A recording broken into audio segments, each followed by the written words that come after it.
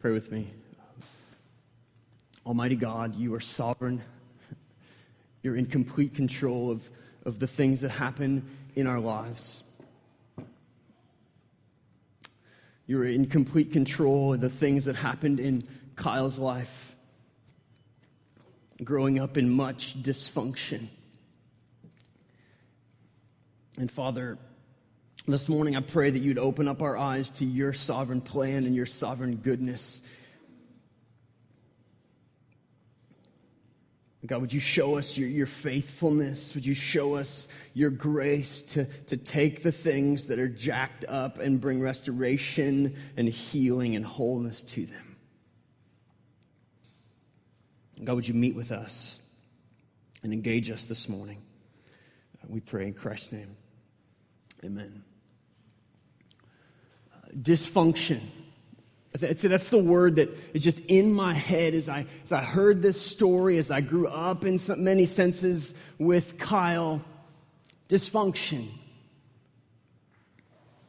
But we live in a world where dysfunction is pretty common, right? And if we're honest, every single one of us in this room has dysfunction in our lives. Every single one of us has family issues in our lives that we want to deny, that we want to push away, that we want to act like aren't true. But if we're honest, dysfunction is a present reality. Okay, and so one of the things I want to do real quick is I want to take you into the scriptures and I want to show you some dysfunction. Now, what we want to do oftentimes when we look at the Bible, we want to think that because it's in the scriptures, it must be pretty, right? I mean, it's the Bible, it's God, it's Jesus, everything's happy. But if you spent any time in the Bible and you know anything more than John 3:16 and Romans 8:28, you know that there's some jacked up people in the scriptures, is there not? Okay, and there's some jacked up families in the scriptures.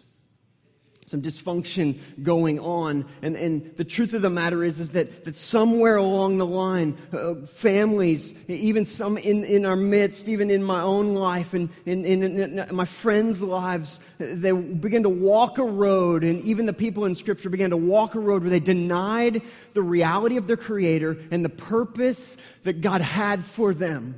Right? And we're going to look at some stories in the scriptures where these families and even in our own lives where we let sin rule and reign. We don't deal with the sin in our lives. We don't deal with the presence of the sin in our lives.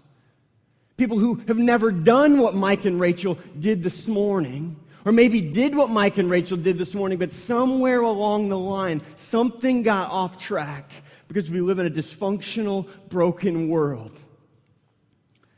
But the hope is, and I'll just tell you right now, because you know it, is that we know a hopeful, gracious, healing God.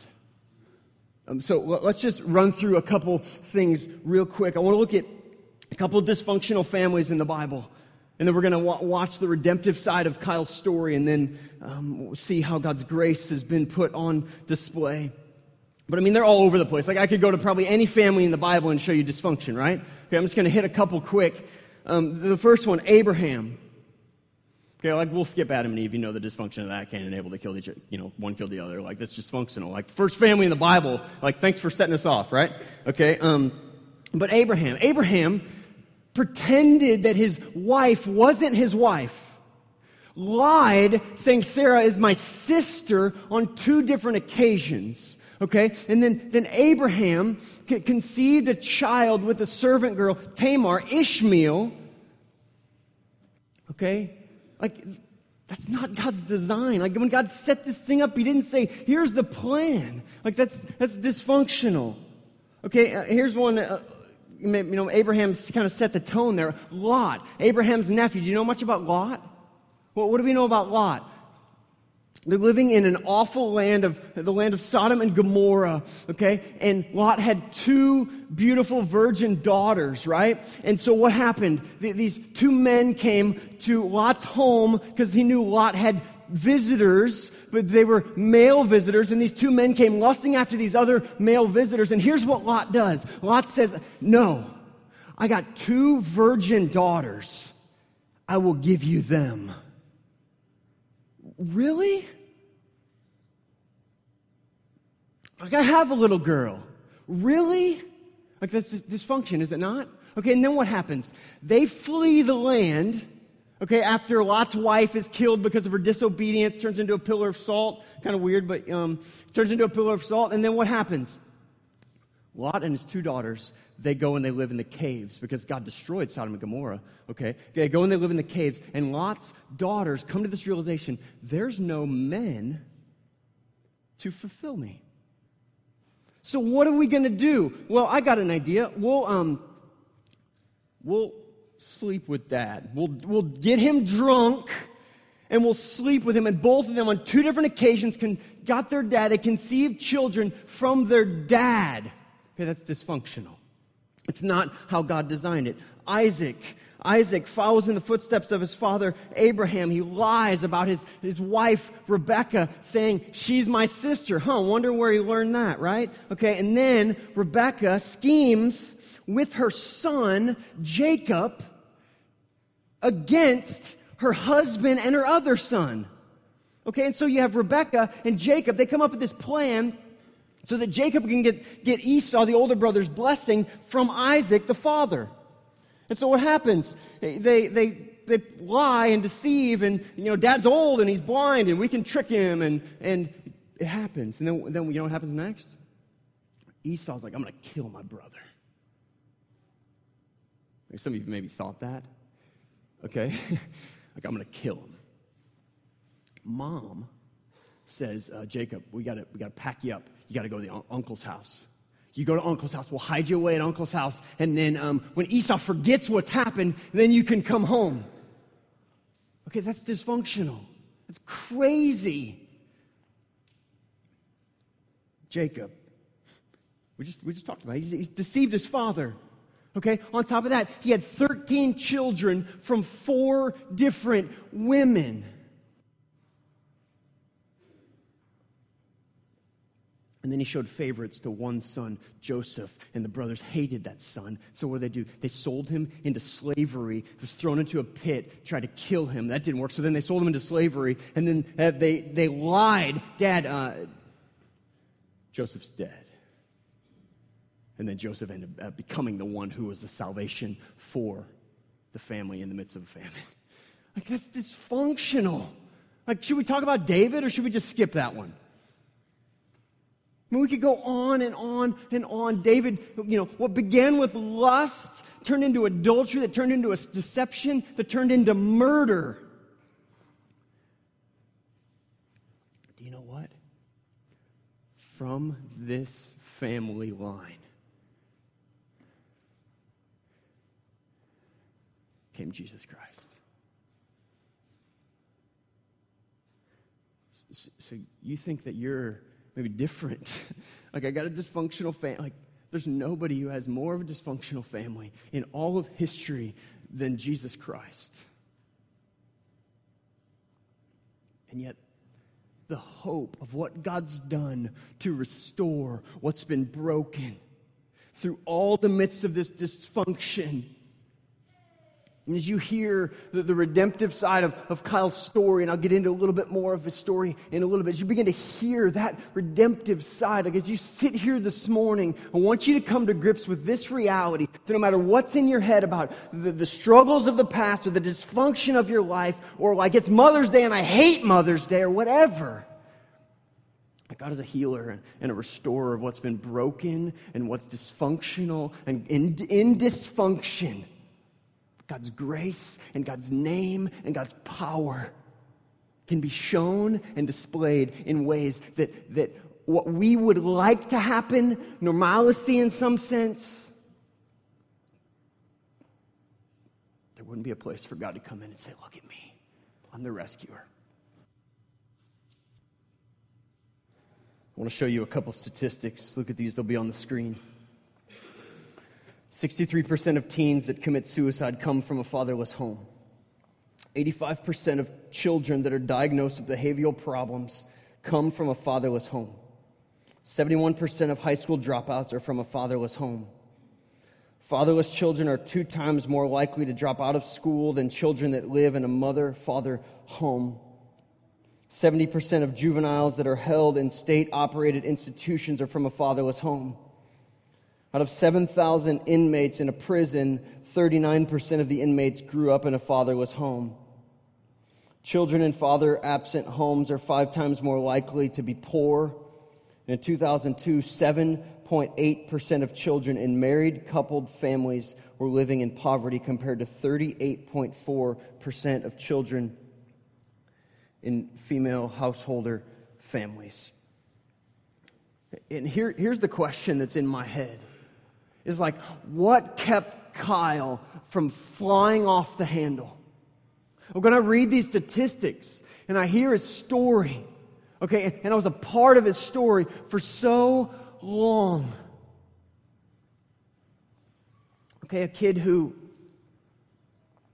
when he was in middle school, was taught the function of a condom and yet was married as a virgin. A kid who grew up in bars and pool halls. You don't want to play this guy in pool, okay? Grew up in that setting. Okay, I remember in high school we played basketball together, and from the end of school to practice, there was like 2 hours lag time, okay? And so we'd go over to his house, a bunch of the guys, and we came up with this, creative title, like we'll call it the Dead Poet Society, and we'll read literature together, right? Okay, and so we thought that was pretty creative. And so we read literature. And I remember being like, Kyle, I want a soda. And so he'd be like, yeah, it's right behind the bar. And in his basement in high school was a full bar. Okay? And it wasn't until he was 23 years old on his honeymoon that he had his first drink of alcohol. Like, if you don't know what that is, like, that's the favor and the protection of God. That's the grace of God. A mom who happened to, we'll put him in the private school because that just seems like the best option.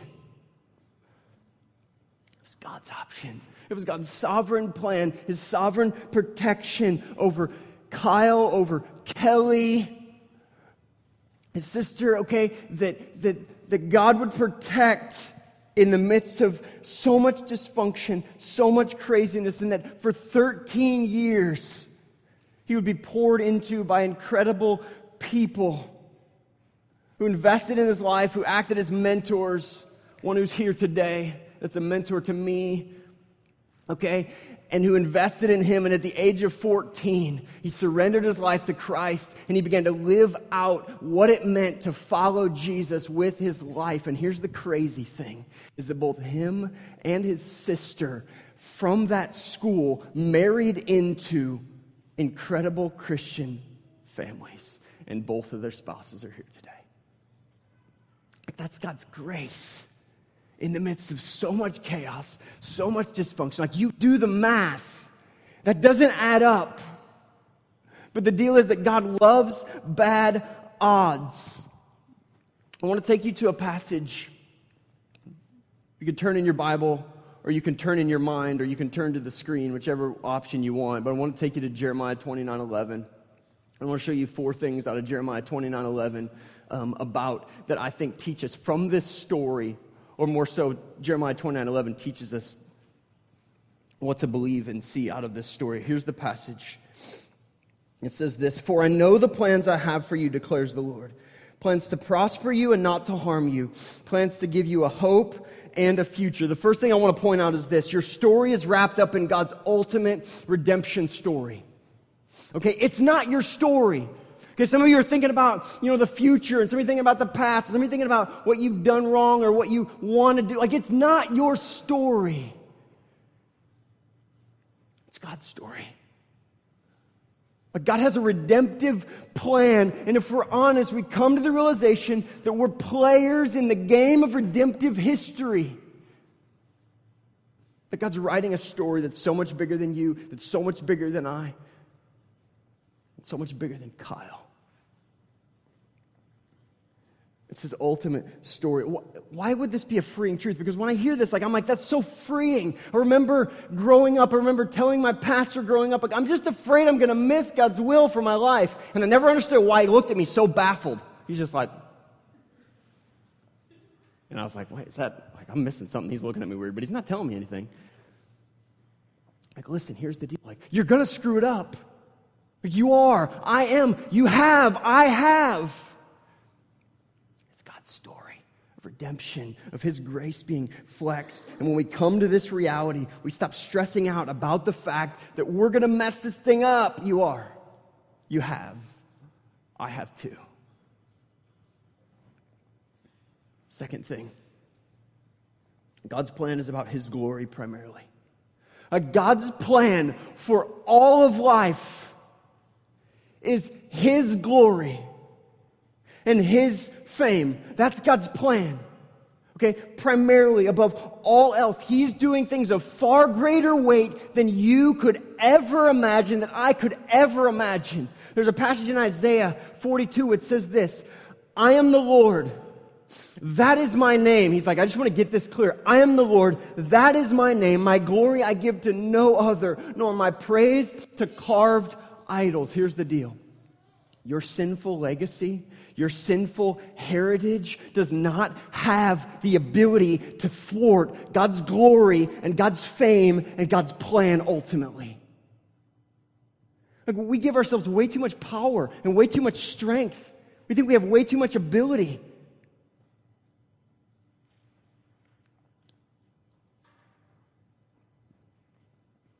God's wiser than that. He's stronger than that. And He knows how to put His glory on display. But here's the crazy thing. In the midst of that, while God's primarily about His glory, the third thing is this. God's plan is about your well-being, secondarily. So while He's about His glory, He's about manifesting His praise and glory to the ends of the earth, He's about you. Like you heard Kyle say, like he came to grips with the loving reality of a loving Father.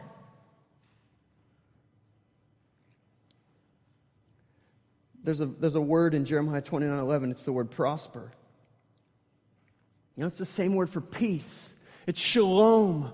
It's this idea of completeness, conveyed not merely the absence of conflict and turmoil, but also the notion of positive blessing, especially in terms of right relationship with God. Here's the deal. God didn't forget about you when you were abandoned. God didn't forget about you when the bottom fell out of your life, but all the more, His goal for you as a Christian is that you might become complete in Him. That you might find your satisfaction in Him, and that the broken pieces of your life, that as He restores them, that as He does what He wills with them, that He might draw you to Him. It's interesting because I think if I would ask Kyle how he would rewrite the story of his life, I think he would probably include a presence of his dad as a child. I think that if I would rewrite the story of my life, like my mom wouldn't have had cancer and my dad wouldn't have broke his neck a month ago. Like, I wouldn't include those things. Like, that just doesn't make sense, does it?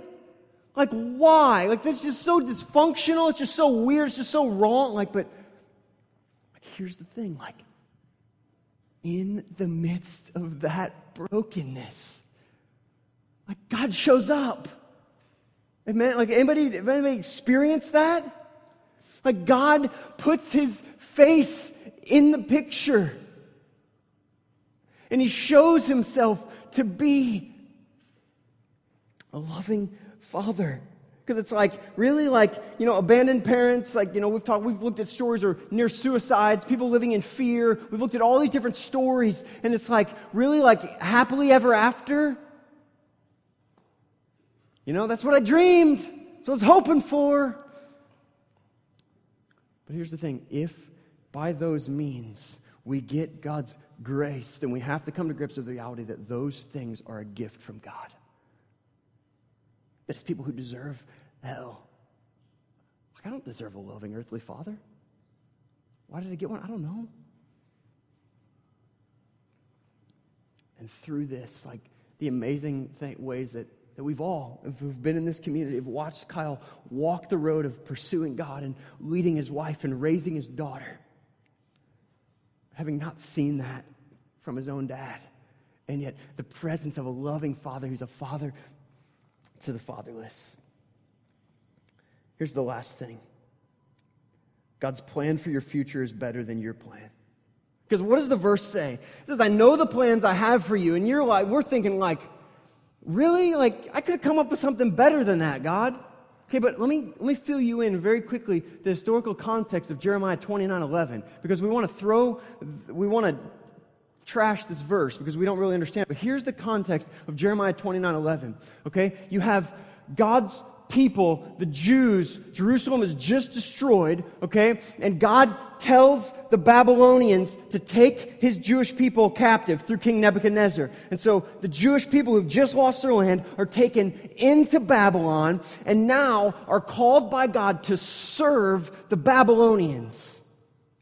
Okay, and so think about that. Like, they're called to serve their captors. They're called to live in their land and pump money into their restaurants and boost their economy and have children and live lives and serve their enemies, more or less,